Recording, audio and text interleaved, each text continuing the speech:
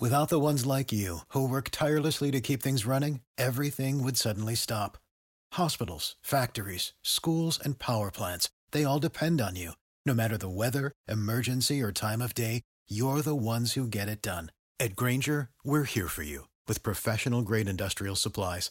Count on real-time product availability and fast delivery. Call, clickgrainger.com, or just stop by. Grainger, for the ones who get it done. Every team, every topic, everywhere. This is Believe.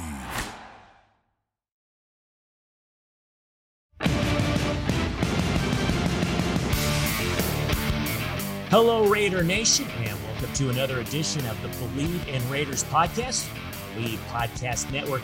I'm Dennis Ackerman, pleased to be joined by my partner and co-host Stanford Rout. And Stanford, the draft just wrapped up over the weekend. What's your initial thoughts on the Raiders class? I think that number one, everybody already has their own take. They already have their own synopsis over the Raiders picks. Looking at it from the macro, they went ahead, they attacked the offensive line, they attacked the trenches, they attacked the DBs, the safeties, the corners, people like that, and they also picked up an outside linebacker. So from the macro, I don't have much of an issue with the positions that they targeted because that's what they needed the most. So from that standpoint, I don't see a huge problem. I don't have any monstrous misgivings with their selections or what they attacked in the draft to go ahead and address. All right, so let's recap their draft. Their first pick was Alex Leatherwood, offensive tackle out of Alabama. They took him in round 1, pick number 17. Trayvon Merrick, a safety out of TCU, round 2, pick number 43. Malcolm Kuntz, a defensive end out of Buffalo, round 3. Also in round 3 was Divine Diablo, linebacker / safety out of Virginia Tech. And in the 4th round, they grabbed a safety, Tyree Gillespie. In the 5th round, out of Illinois, as a corner, Nate Hobbs. And then Jimmy Morrissey, a center, in the 7th round. Pick number 230. And you just kind of touched on this, Stanford. I think one thing we can agree on is the Raiders drafted what they needed to in the offensive line and the defense. And while they certainly drafted for those needs, the question remains, did they make the right choices? Here's what GM Mike Mayock had to say about the class.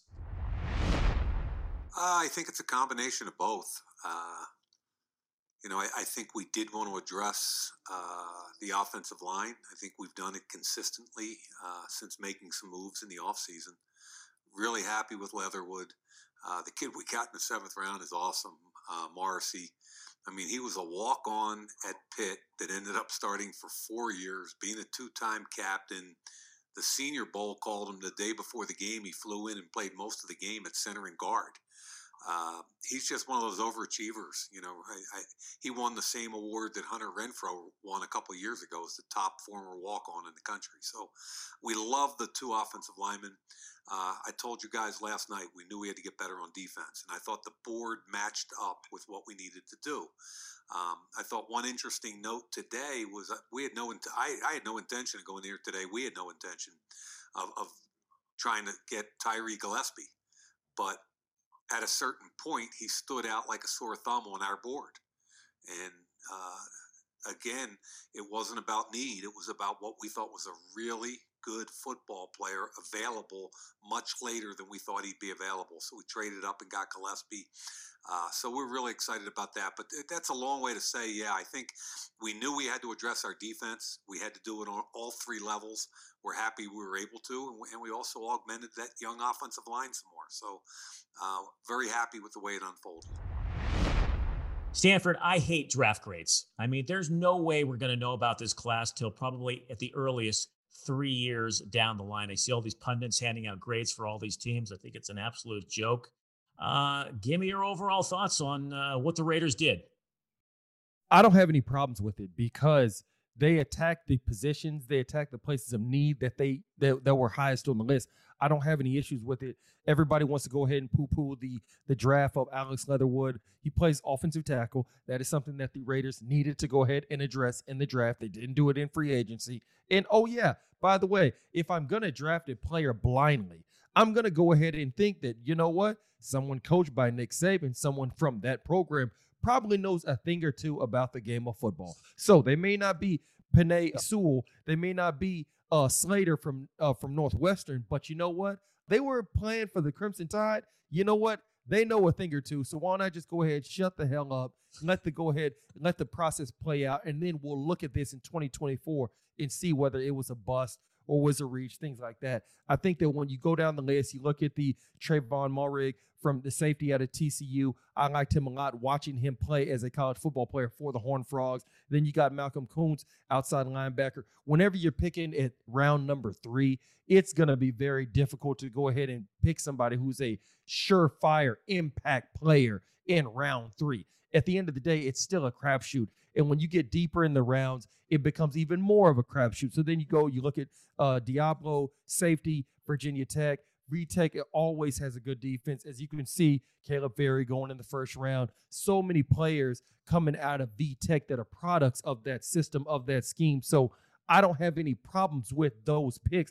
Then we'll look at Tyree Gillespie. You know what? Safety, somebody who's not exactly highly heralded because he was taken in the 4th round. But you know what? He plays in the SEC. He's playing in the best conference in college football. So just off of that alone, he's going to be used to the speed of things. He's going to be used to the athleticism, things like that. You got Nate Hobbs, corner out of Illinois, taken in the 5th round.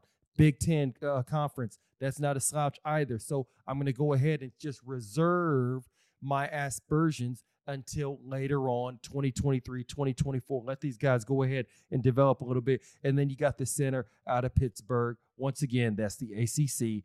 Once again, that's still football being played in that conference. He's going against the Virginia Techs. He's going against the Miamis, the Florida States, the Clemsons. So he's going to be used to the speed of the game. He's going to be used to things like that, used to the physicality. It's going to be much easier for him to go ahead and translate over and not be completely overblown, have that huge, steep learning curve coming from, let's say, a smaller conference, a conference that doesn't necessarily have a lot of Power 5, or should I say players who are going to be playing at the next level. So I think, once again, it's very easy to overanalyze this draft class by the Las Vegas Raiders. It's very easy. And by the way, like I said, Mel Kiper, sometimes he's right. Sometimes Mel Kiper is wrong. Mel Kiper is not the all-in be-all. Just because he says something, all of a sudden it's going to take fruition. That don't mean you know what. Right. So I think that I think Raiders fans need to go ahead and peel back a little bit and understand that there were 32 players picked in the first round of the draft on Thursday night. Of those 32 players, you are going to have about maybe 18 of them that will actually perform at a level where the fan base is satisfied. You'll have about 14 that will play at such a level where the team won't even pick up their 5th-year option. That tells you right there exactly what level that first rounder is playing at. So once again, just because somebody is not on Mel Kiper's big board or he wasn't highly rated on Pro Football Focus, that doesn't mean that he's not going to turn out to be a good player. Well, obviously, we have no idea until these rookies put the pads on what kind of impact they're going to make. But if you're curious if the Raiders' win total or Super Bowl chances improved after the draft, you should head to BetOnline, the fastest and easiest way to bet on all your sports action. By the way, the Raiders' win total is 7.5. BetOnline has you covered for all the news, scores, and odds. It's the best way to place your bets, and it's free to sign up. Head to the website betonline.ag or use your mobile device to sign up today and receive 50% off your welcome bonus on your first deposit. BetOnline, your online sportsbook experts. Well, Stanford, I think we can agree on this. I think Trayvon Merrick was the best pick that the Raiders had in their draft class. I mean, he was a first-round talent. He slipped to the 2nd round. Most evaluators had him going. He was the number 1 prospect on most boards. Yes, he was. And at TCU, he played in a 4-2-5. So now he's going to make the transition to Gus Bradley's cover 3 scheme. Can you kind of explain the difference and how big of an adjustment is that going to be for the young man? I don't think it's going to be much of an adjustment at all. Whenever you run the 4-2-5, technically on paper, you have a weak safety, you have a free safety, and you have a strong safety. Well, usually that strong safety is just basically playing like an outside backer type of position where he's called a strong safety, but he's basically playing the role of an outside backer. So I don't really see that this being too big of a change simply because I think 6'1", 202, this guy's not going to be playing outside linebacker inside the box where he's going to be taking on pulling guards, things like that. He might be playing inside the box at a strong safety position, but I still look at it that he very well could be playing free safety. So I don't think that he's going to have to switch positions per se. And with him going from a 4.25 to a 4.3, that is more so used to identify certain positions for a novice, Dennis. A 4.25 is not that much different than a 4.34 defense. It really, really isn't. It just comes down to, do you want to have 3 safeties or do you want to have 3 linebackers? That's really all it is. It's just a way to go ahead and have that distinction, kind of like in basketball, how you may have a small forward and a power forward, where they're both forwards. But you can go ahead and have that distinction easily. But nonetheless, I do not see that this being something that's going to be a huge change for him. I think he's going to be able to go ahead and fill in just fine. 6'1", 202. He's definitely not going to be playing outside linebacker. He's going to be playing safety. It's just a matter of whether it's free safety or strong safety. So do you think that allows them to move Jonathan Abram up into the box? He is clearly right now at this point of his career, Stanford, a better run defender than pass defender. I think we can all agree on that, right? And that's exactly why I think that this pick was made, taking a Trayvon Mulray 11th pick overall in the second round, because it gives him the ability to move Jonathan Abram more inside the box. As you remember, several years ago, you saw how Mark Barron was drafted by the Tampa Bay Buccaneers out of the University of Alabama. And guess what? He wasn't really a great fit at safety. Then he goes to the Pittsburgh Steelers. It was the Rams. And then he gets moved more to outside backer. So I think that possibly is why you saw this pick being made by the Raiders in the second round. So it gives them the freedom and the ability to move Jonathan Abram more inside the box. You've been out of the NFL, almost a decade? Is that right? Pretty close. Yes. Oh, my God. When you say it like that, it makes me sound so old. Not at all. Not at all. How has defenses changed since you were last in the league? I think that defense has changed more so to try to combat this new spread offense.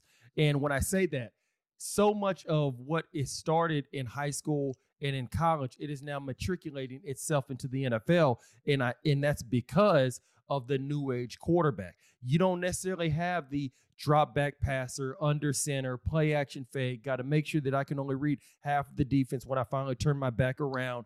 You're seeing the 4 and 5 wide, the bubble screens, the quick slant. You're seeing the Oklahomas of the world. You're seeing the Clemsons of the world. You're seeing these Texas Tech quarterbacks, Pat Mahomes, number one. You're seeing so much of the spread offense. Well, now you got to have a defense implemented that can go ahead and combat that. So you're seeing a lot more zone coverages by defenses because you're not able to go ahead and just man up 4 or 5 guys across the field. You don't have that many cover guys. So you're having a lot of slot nickel corners who are really coming up, making big plays in the league. You're having a lot of teams run a lot of zone coverage to go ahead and try to just slow down some of these high octane offenses like you see the Kansas City Chiefs and other teams across the league. So it's different from that standpoint. And then also with the rules being geared toward offense where you can't even breathe on a receiver without them throwing the flag. And you can't even, I still don't even know how you sack the quarterback anymore because you can't hit him below the knees. Right. You can't hit him above the shoulders. Right. So you have to literally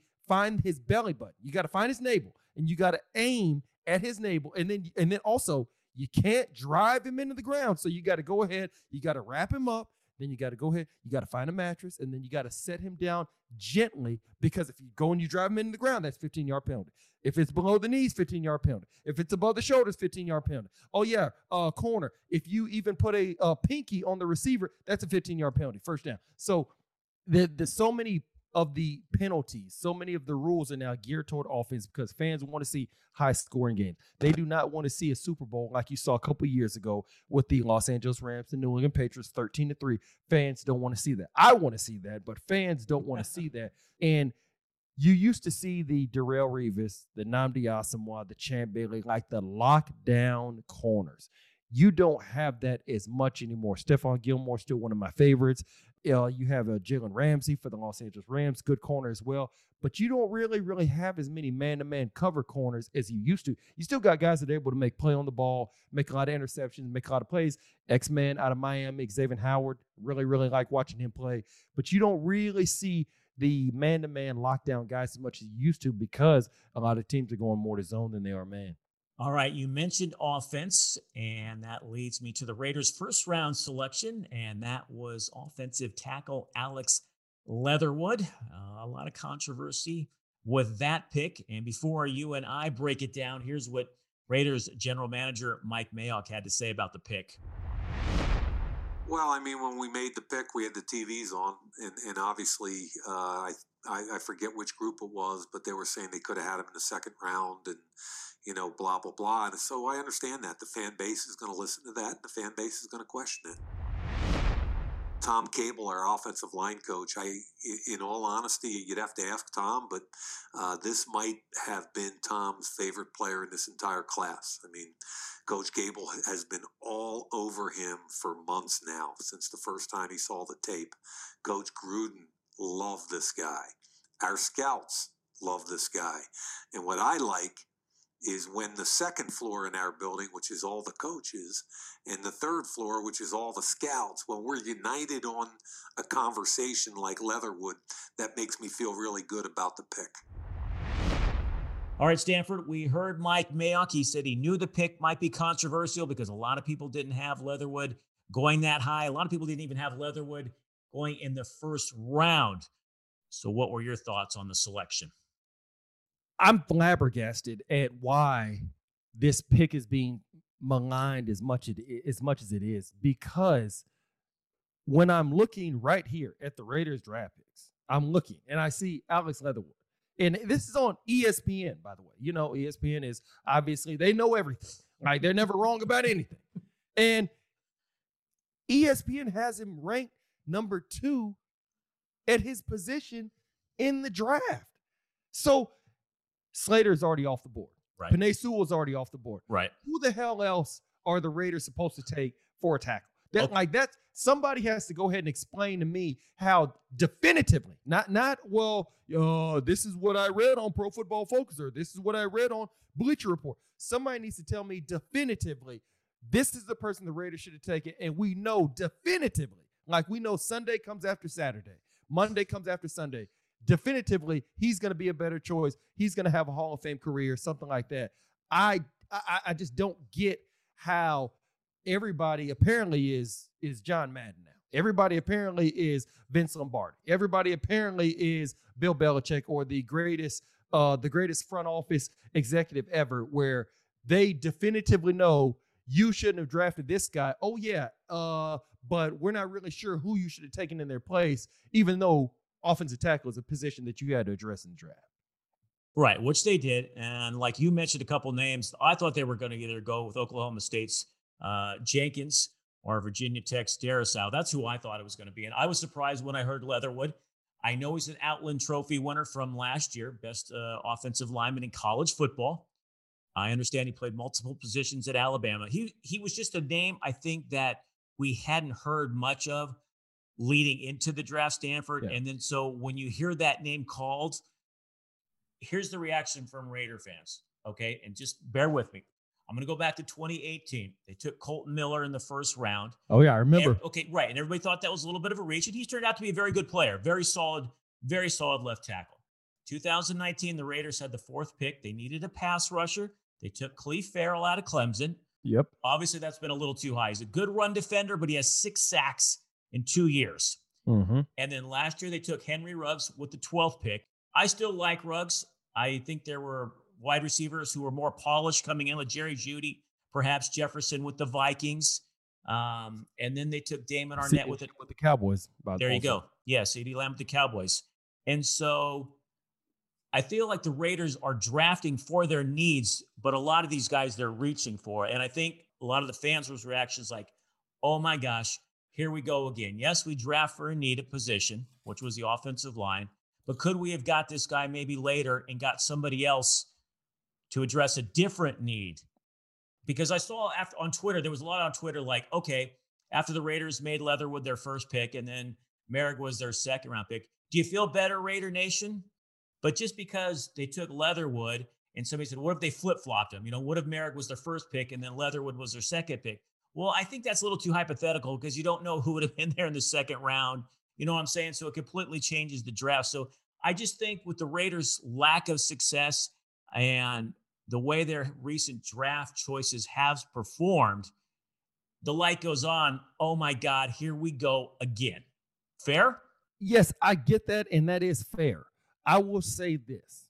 I remember back in 2011, I remember you had Nick Fairley out of Auburn. Yeah. Really, really good Yes. defensive tackle. I know you know who I'm talking about. Yep. And I live in Texas. A lot of Texans fans were expecting to draft Nick Fairley. Instead, they drafted some guy out of Wisconsin. I think his last name is Watt. And he was actually booed.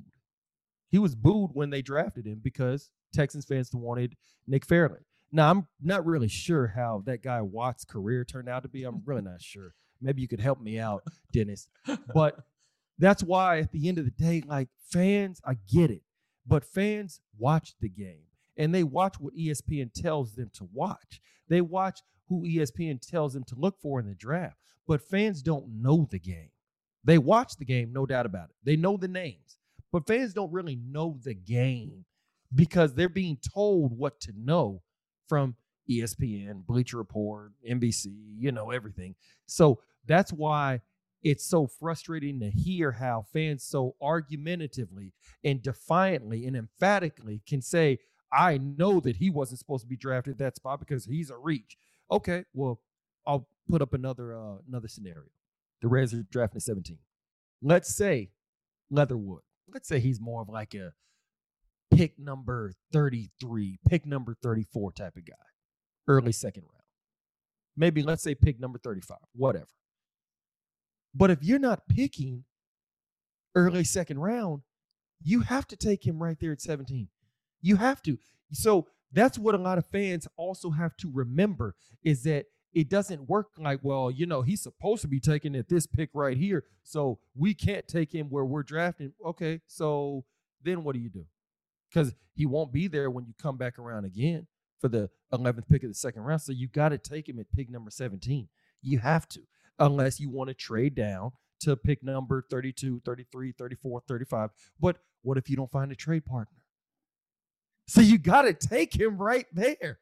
I mean, there's plenty of other players in this draft that were reaches, in my opinion. We can go ahead and get into that another day. So I think that because of the Mel Kipers of the world, because of the Todd McShays, who are very good at their job, by the way, the Pro Football Focuses, people like that, fans get so fixated on, well, he's supposed to go number 12 because that's what I saw the other day when I was reading the magazine, and the fact that he was taking the number 5, yeah, that was too high.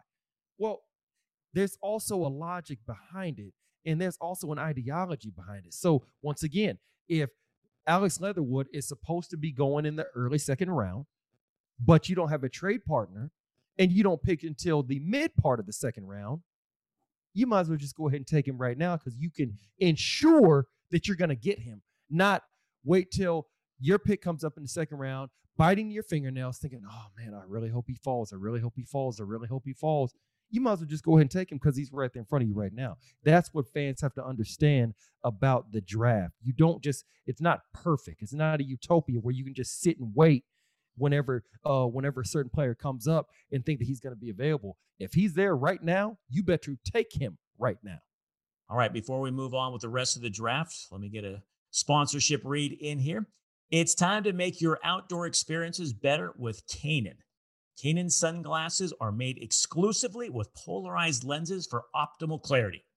They're made with Japanese optics that make their lenses clearer, lighter, stronger, and Italian handcrafted frames that are impossible to scratch.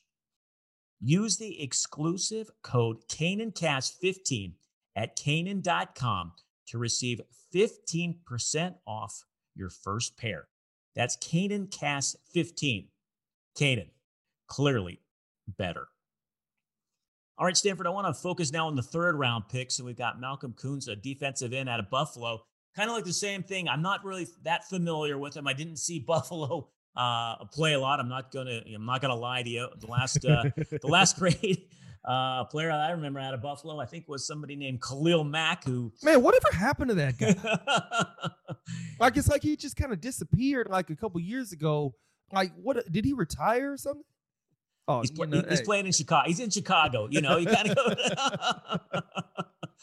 But I want to ask you a little bit more about Divine Deablo. Now, he played safety at Virginia Tech, but when they introduced him, they called him a linebacker. So kind of two things. I know that in high school and college, 99.9% of the time, you were the best player on the field. But then when you get to the NFL, it's a whole new ballgame. So not only does Deablo have to learn the NFL game, he also has to learn another position. I mean, how tough of a road does this young man have ahead of him? Oh, it definitely can be a tough road depending on what position you're switching to. And I think for Deablo, in his situation, he's 6'3", 226. So that's perfect linebacker size, perfect linebacker build. So depending on how Gus Bradley uses him, if they move him to an outside backer, that'll be kind of almost reminiscent of what he was doing for Virginia Tech, playing in the box, playing a strong safety position, almost kind of like that Cam Chancellor role for the Seattle Seahawks, Legion of Boom. So depending on what position you're switching to, and also the level of responsibility and your technique at the old position that you're coming from, it sometimes is not going to be as large of a steep learning curve as it would be for other positions. So it really just comes down to certain positions, the intricacies of it, the responsibility, the technique. I think in this situation, I think he'll be able to pick it up because he's going to be playing outside backer, which means even though he's 6'3", 226, so he has the body to go ahead and play in there. Now, he can go ahead, he can match up with tight ends, he can go ahead, cover backs out the backfield, still go ahead, stick his nose in there, take on a pulling guard, things like that, a fullback, something like that. So I think that in this situation, because he has the body type and playing strong safety at V-Tech, I think that it's going to be a smoother, doesn't mean it's going to be smooth, it's going to be a smoother transition. Whereas if you're having somebody go from playing outside linebacker standing up to playing a 4-3 defensive end with their hand in the dirt, something like that. And then the next two picks were also in the secondary, Tyree Gillespie and then Nate Hobbs, cornerback out of Illinois. Stanford, let me ask you this. Let me begin here. How big is the difference between a college quarterback and an NFL quarterback? A college quarterback and an NFL quarterback? I mean, like how soon did you notice, oh my God, this is night and day?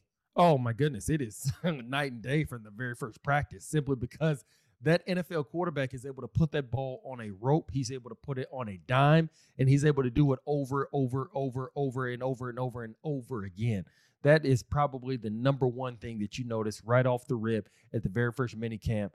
But you can also tell an NFL quarterback even in college. I remember there were certain games that we played sophomore, junior year, back when I was in my days at University of Houston. And you can tell an NFL quarterback in college because the ball comes off of his arm just different. It has a different level of velocity, that speed and direction for all you people out there. And it whistles by your ear hole, like an Aaron Rodgers. Like when his ball is going through the air, like it whistles because it just has that much velocity. So it's definitely a difference that you notice right away.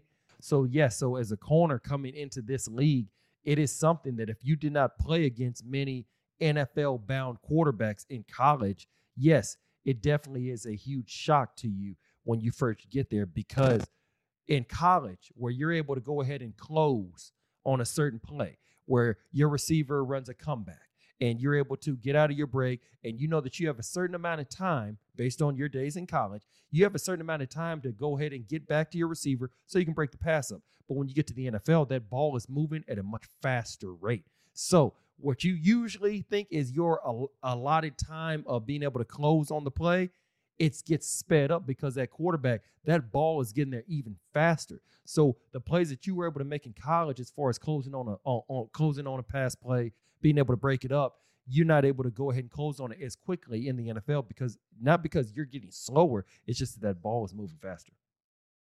How big of a learning curve do these young men face? A huge one.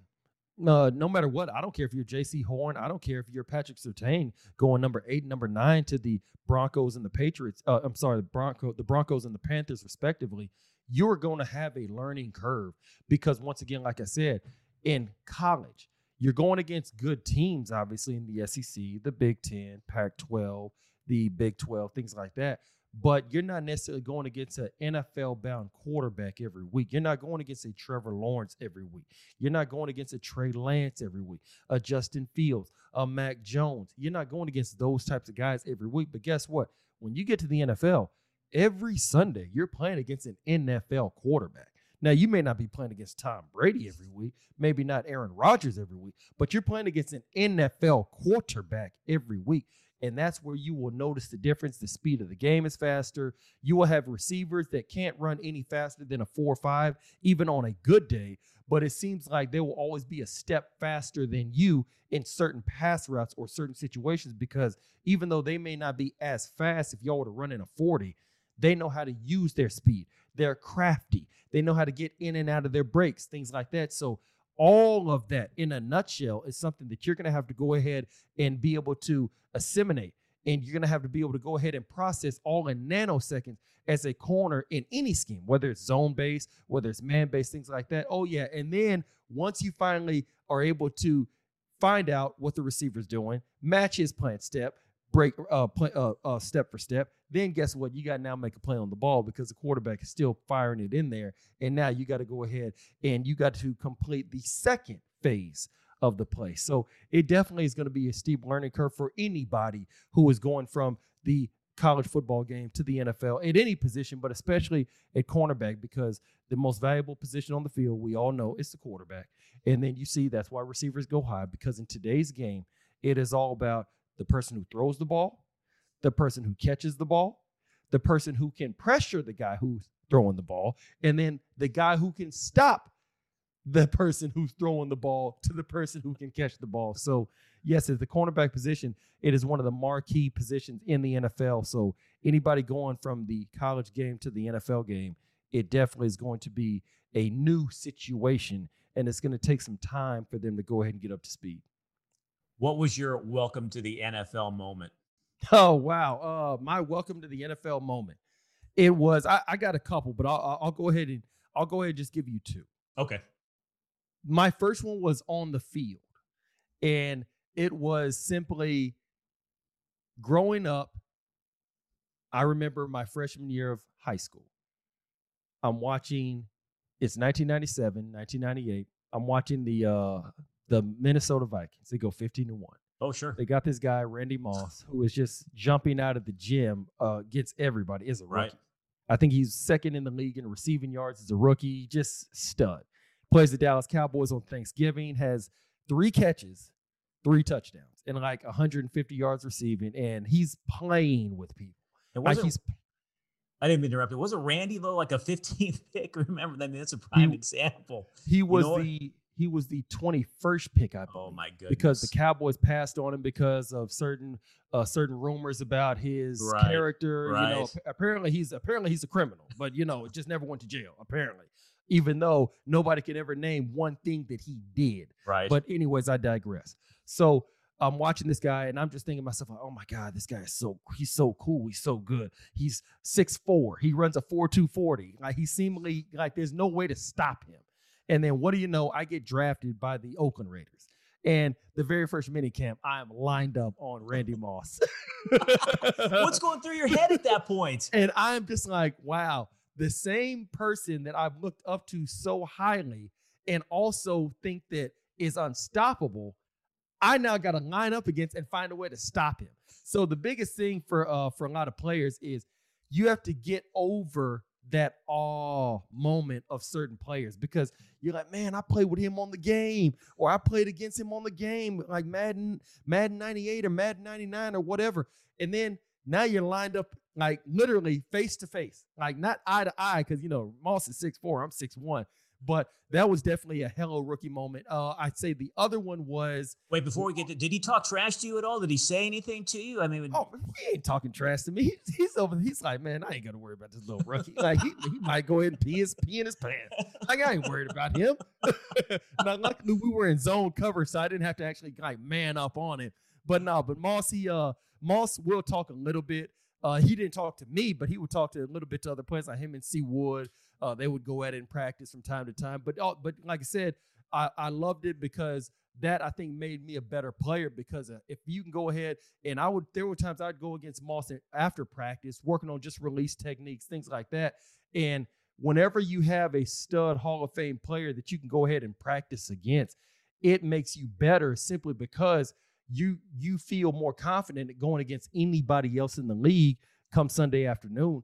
The second instant was probably Warren Sapp. I remember I was right there at the front desk with Nick Beach. He was like, he worked the front desk of our old facility out there in Alameda.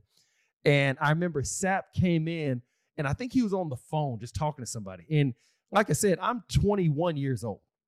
I still remember them winning the Super Bowl with the Tampa Bay Buccaneers and that star-studded defense that he was on, Derrick Brooks and Rondé Barber and John Lynch, and there's so many to name.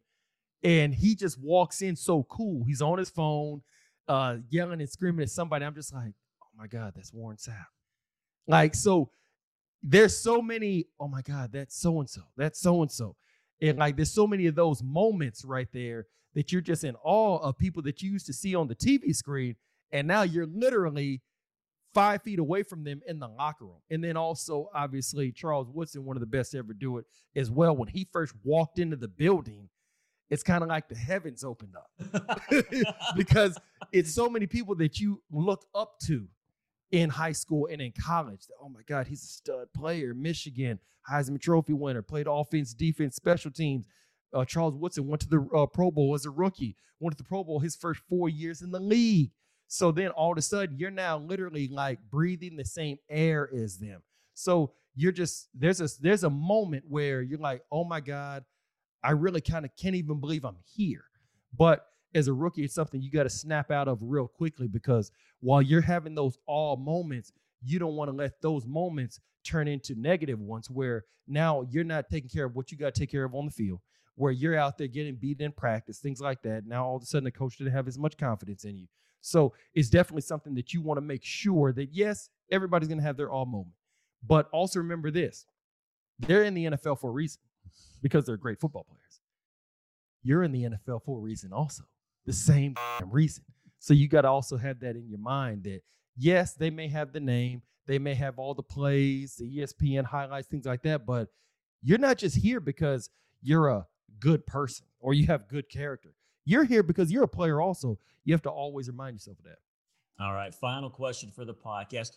Which receiver talked the most trash that you played against? Oh, wow. The receiver that talked the most trash. I would probably have to say Brandon Stokely. Really? Brandon Stokely? I would probably have to say was he playing with the Ravens at that time or no, the Broncos. I would probably have to say Brandon Stokely or okay, you got to give me some examples of what I'll give you some examples. I'm trying to think off the top of my head. Brandon Stokely, Steve Smith.